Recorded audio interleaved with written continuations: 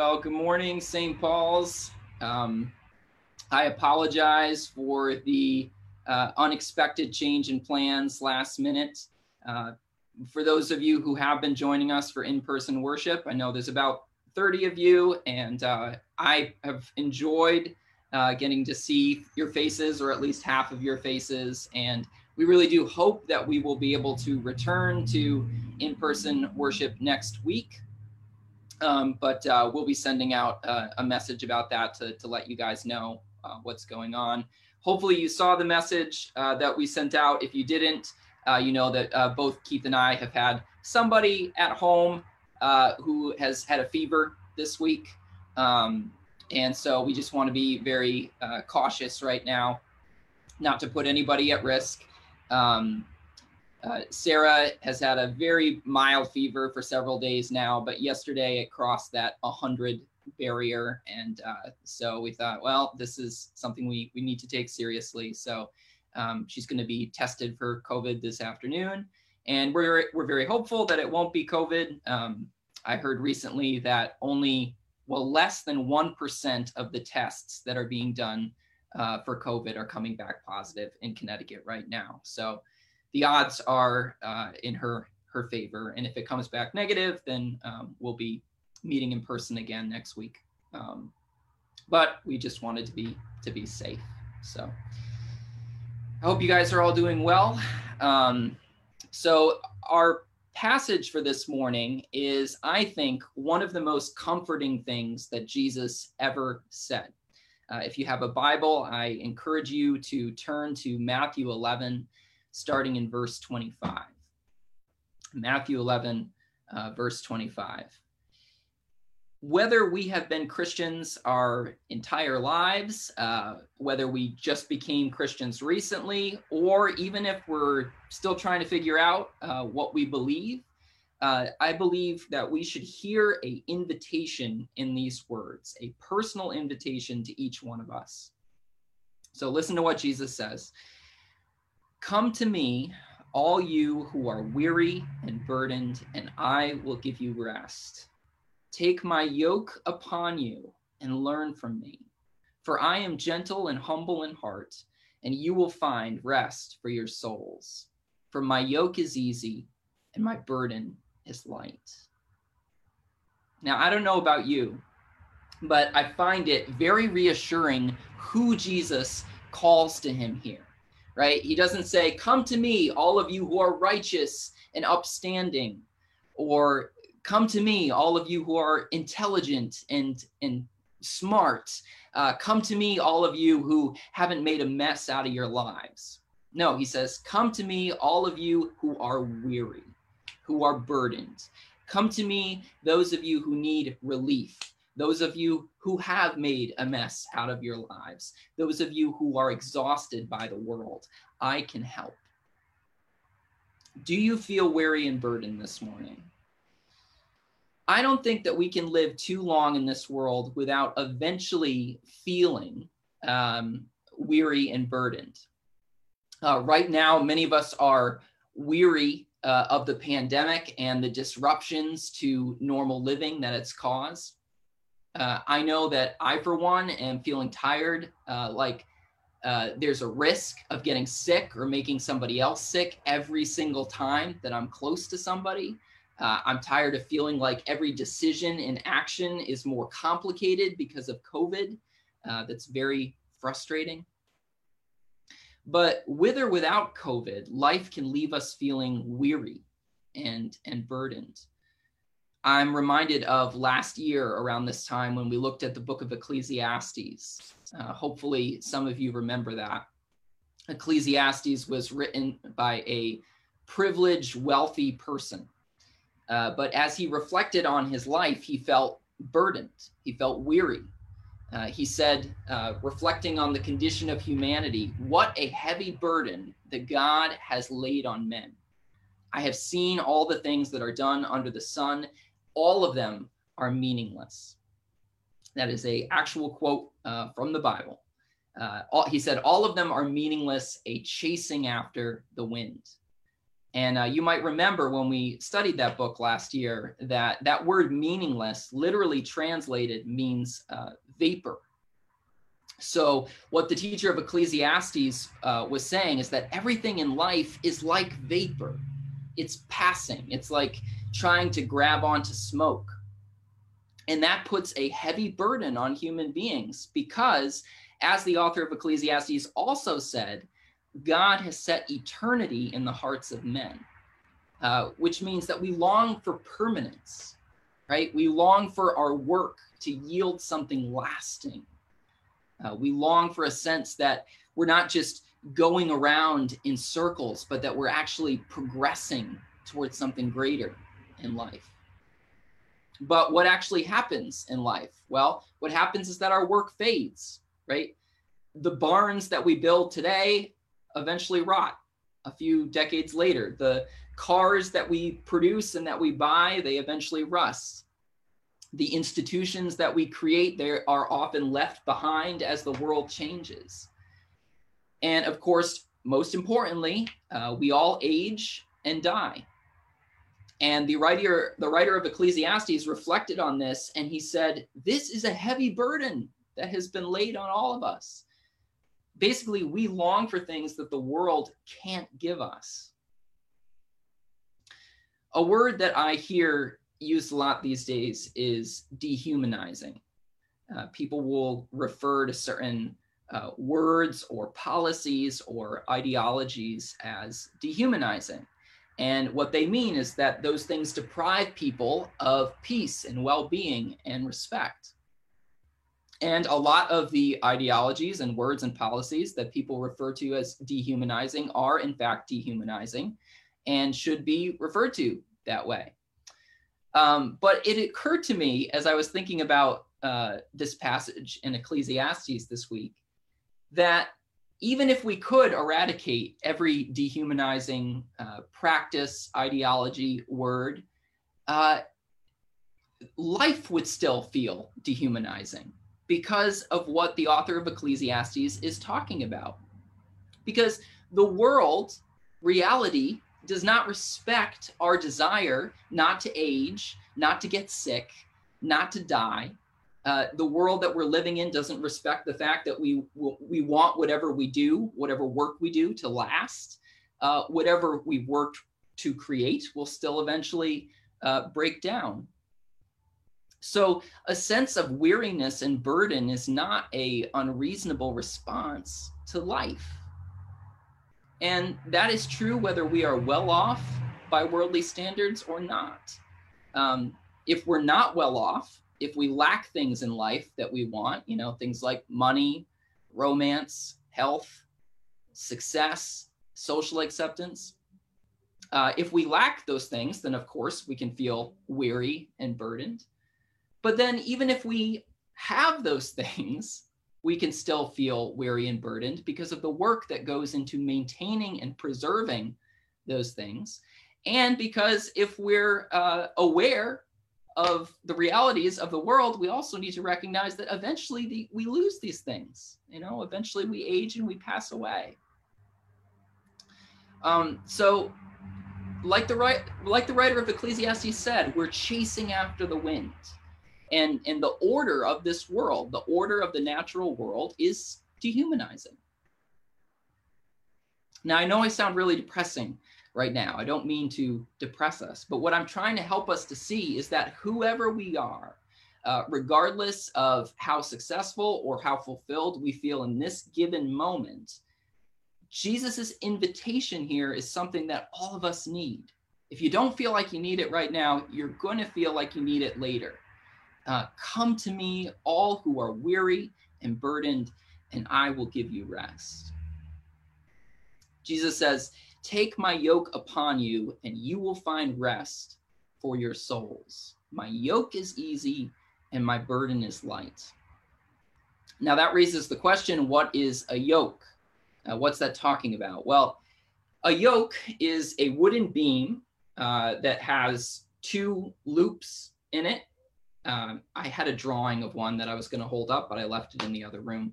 But anyway, you probably know what it is. It's the oxen or some sort of beast of burden will put their neck through the holes in the yoke.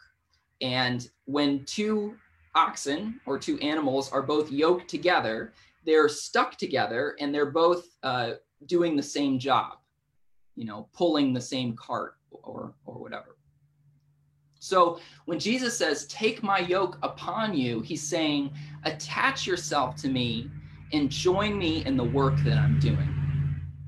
Attach yourself to me and join me in the work that I'm doing. Now, here's something that's very important for us to notice. The rest that Jesus is offering us, it only comes when we put on Jesus's yoke, right? A lot of us want the rest, but we don't want to put on the yoke. But the rest does not come unless we put on the yoke. Now, what does it mean to put on Jesus's yoke? Well, think about it. If you're an ox and you put on the yoke that another ox is wearing, now you're not the only one who gets to decide where you're going or what you're doing, right? To put on a yoke is to give up autonomy. It's to lose control and give control over to the one that you're yoked to. If you are handcuffed to another person, are you the only one who gets to decide where you're going or what you're doing? No, right? So what Jesus is saying here is, do you want peace? Do you want relief from the burdens of this world? Well, here's what you need to do. You need to let me be the Lord of your life. You need to let me be in control. If I go to the left, you need to go to the left. If I go to the right, you need to go to the right. If I'm doing a particular job, you need to join me in that job. But this is very counterintuitive for us because we tend to think if we want peace, the way to do it is to be Lord of our own lives, right? We tend to think, if I get to call all the shots, then I'll be at peace. If I get to decide what's right and wrong for me, well, then I'll be at peace. Then I'll be happy. But Jesus says, no, you're never going to have rest that way. You're never going to have the rest for your soul that you long for unless you give up control to me, unless you attach yourself to me and move where I move. You have to put my yoke upon you. Some of us, we don't feel rest. And we look at this passage and we think, Jesus promises rest. And I've been a Christian for years, and I just don't feel this rest that Jesus is talking about. And if that's you, I would say one question you do need to ask yourself is, am I putting on Jesus's yoke? Every day, am I saying to Jesus, I want to move where you move. I want to surrender control of my life and give it to you. And if we can't honestly say that, then we shouldn't expect that we'll be experiencing the peace and rest that Jesus offers, because the peace and rest doesn't come without the yoke. I once heard a saying, and I wish I could give the person who said it credit, but I can't remember where I heard it, but it stuck in my brain. And it was this: Jesus came, among other reasons, to remove the melancholy burden of living for yourself. Jesus came, among other reasons, to remove the melancholy burden of living for yourself. See, we might think that living for ourselves is true freedom, but it's actually a melancholy burden, because our souls were not designed to feel satisfaction from selfish living. St. Augustine once said, this is a very famous quote from him, very true, "Thou hast made us for thyself, O Lord, and our hearts are restless until they find their rest in thee." If we want rest for our souls, we need to put on Jesus's yoke. We need to attach ourselves to him and move where he moves. Now let's talk a little bit more about that yoke. When we let Jesus be the Lord of our lives, when we put on that yoke, where does he lead us? Does he work us in the field nonstop in the hot sun, never giving us a break? Does he force us to carry burdens that are impossible to carry? What's it like when we yoke ourselves to him?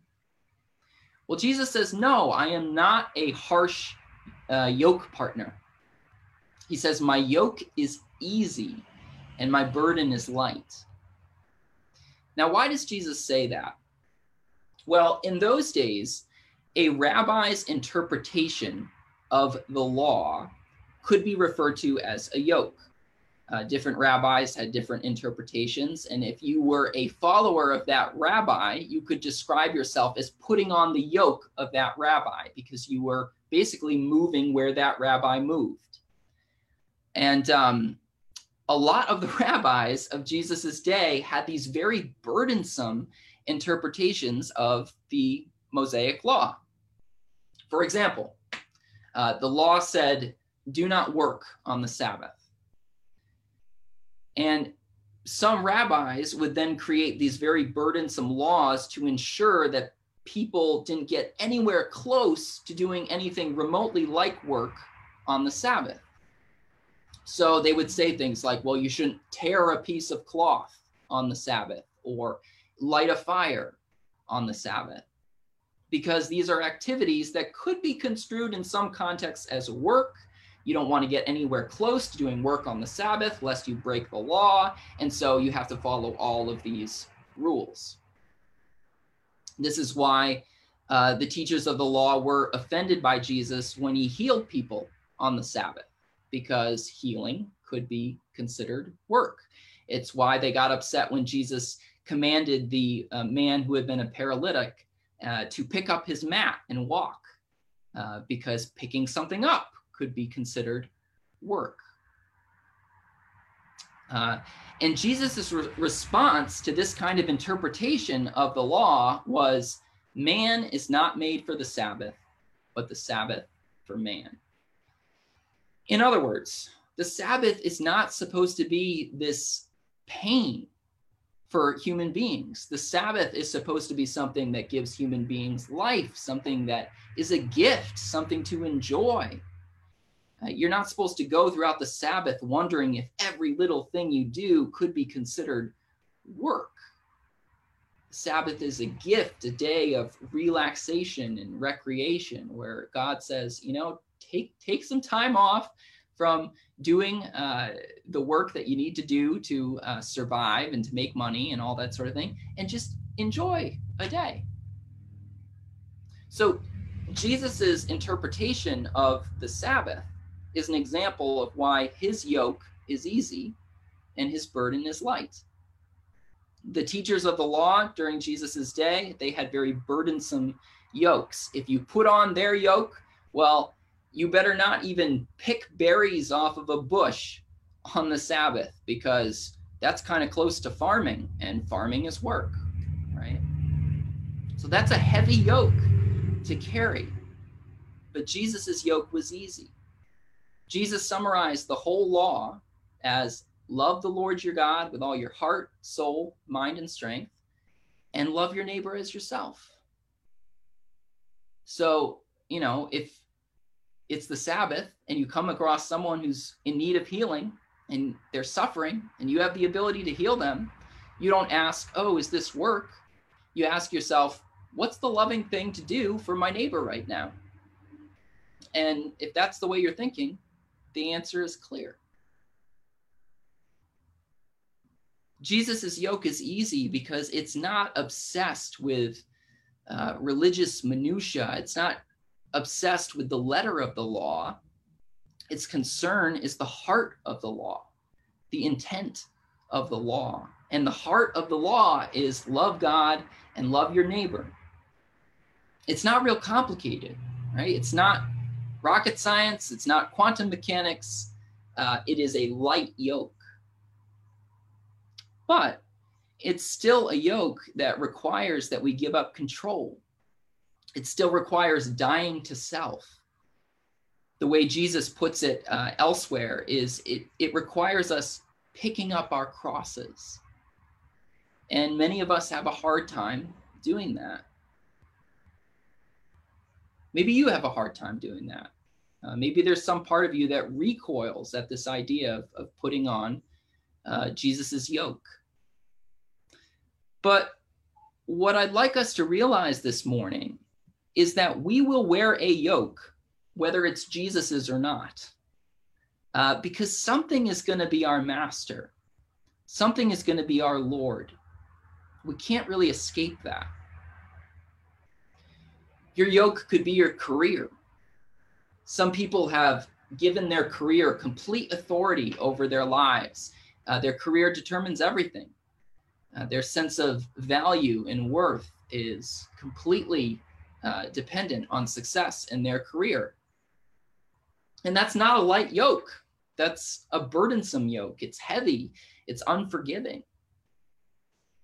There's a lot of different things that your yoke could be. Your yoke could be a political agenda. Your yoke could be your physical appearance, trying to maintain physical beauty or fitness. Your yoke could be safety, just always trying to eliminate all risk in your life and preserve your life. Your yoke could be trying to get revenge on someone who wronged you, or trying to preserve your honor. Your yoke could be just trying to acquire as much wealth as possible. Your yoke could be sex. Your yoke could be drugs and alcohol. There's a lot of possible yokes that we could attach ourselves to. And these are the things that we look to for happiness and for a sense of worth and value in the world. We all want to feel good. We all want to feel like we're significant, like we matter. And so we put on these yokes and we serve these things like they're our lords. And what we need to realize is that these are burdensome yokes. They don't satisfy us. And like the author of Ecclesiastes says, they are like chasing after the wind, like trying to grab onto smoke. Ultimately, they are not satisfying. There's a really great quote from a man named David Foster Wallace that recognizes this. And David Foster Wallace, he was a university professor. He's often regarded as one of the greatest writers of the last 30 years, 40 years. And as far as I know, he did not identify as a Christian. He actually had a troubled life. He seemed to just struggle with depression because he took his own life when he was only 46 years old. But he said something very insightful, something that I think the writer of Ecclesiastes would agree with, and something that I think Jesus would agree with as well. He said, in the day-to-day trenches of adult life, there is actually no such thing as atheism, because there is no such thing as not worshiping. Everybody worships. The only choice we get is what to worship. And an outstanding reason for choosing some sort of God or spiritual type thing to worship is that pretty much anything else you worship will eat you alive. If you worship money and things, if they are where you tap real meaning in life, then you'll never have enough. You'll never feel like you have enough. It's the truth. If you worship your own body and beauty and sexual allure, then you'll always feel ugly. And when time and age start showing, you will die a million deaths before they finally plant you. Worship power, and you will feel weak and afraid. And you'll need ever more power over others to keep that fear at bay. Worship your intellect, being seen as smart, then you'll end up feeling stupid, a fraud, like you're always on the verge of being found out, and so on. what David Foster Wallace recognized there is that we all put on a yoke. And most of those yokes are not kind to us. You know, to put it metaphorically, most of those yokes that we put on, they drag us until they break our necks. They're burdensome. And Wallace recognizes, you know, the only kind of yoke that wouldn't do that would have to be something like God. And that's what Jesus said too. Come to me, all you who are weary and burdened, and I will give you rest. Take my yoke upon you. And I love the way he puts it. For I am gentle and humble in heart. Most of those yokes that we put on, like David Foster Wallace said, they're not gentle, right? They will eat us alive. They make us die a million deaths. But Jesus is gentle. When we attach ourselves to Jesus and we yield control to him, he graciously guides us. And as Psalm 23 says, he leads us beside the still waters and restores our souls. He gives us good work to do, the kind of work that lasts as we partner with him in making the world more like heaven and helping to guide people to the kingdom of God. He gives us meaningful work as we partner with him to make the world more just and to bring reconciliation wherever we go. And whenever we try to go in the wrong direction, if we are yoked to him, then he gently tugs us back on course. And ultimately, he guides us all the way to eternal life. So my encouragement this morning is simple. My encouragement is, if we are feeling burdened, if we are feeling tired, if we are weary, let's make sure we're wearing the right yoke. Let's make sure we've got the right one on. And if we've got the wrong one on, let's take it off and let's put on Jesus's yoke. Let's learn to love him and to love our neighbor. And let's move where he moves. Amen. Let's pray. Lord, we thank you for this invitation that you welcome us and you say to us, if you are tired, Lord, you just say, come to me. Take off that burdensome yoke and put on one that will actually give you life. Lord, we thank you for that invitation. And Lord, I pray if any of us have started to wear the wrong yoke, that we would recognize that and that we would trade it in for yours. Lord, help us to partner with you, to move where you move, to attach ourselves to you. We thank you for your welcome, and we pray for rest for our souls. In Jesus' name, amen.